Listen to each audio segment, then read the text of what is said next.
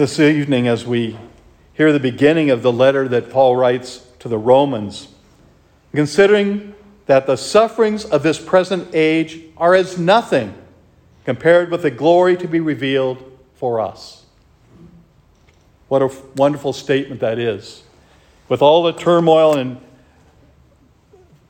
things that are happening in our world right now, to know that the greatness of God is going to be able to overpower any of that.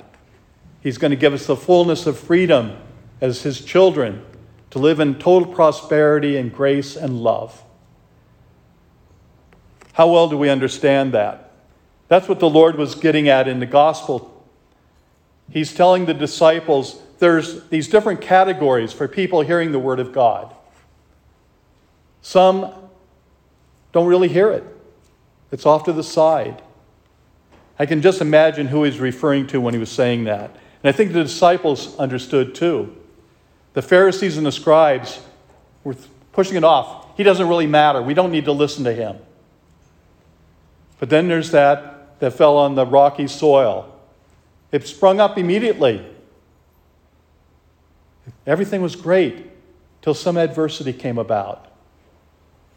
The sun rose. It scorched it. It was no good. Then that was among the thorns.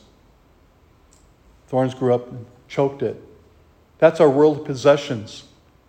Those things that overtake our lives, that seem to be more important than our relationship with God. They choke us. They keep us from truly seeing the presence of God in our lives. Then there's that wonderful seed that fell into good soil. That should be all of us. Coming to church, celebrating God's love and His mercy in our lives. But that has to be nourished. We have to take that word that we've received and use it for the betterment of our own lives as well as our brothers and sisters. To bring God's presence into our families. To help them to see the compassion and the love that God has for each and every one of us. For our spouse, for our children, for our parents. That is so important. And that can be lost when we have a situation like we have in our world today. When things become very isolated. What can I get out of this? Rather than what do I need to bring God's presence to our brothers and sisters?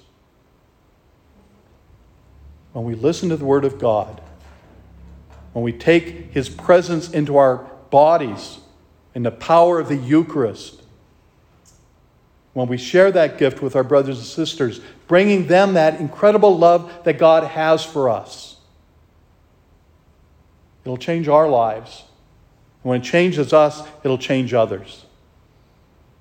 To be open to that word, to that gift of the sacrament, that we can bring that mercy and compassion and love to one another.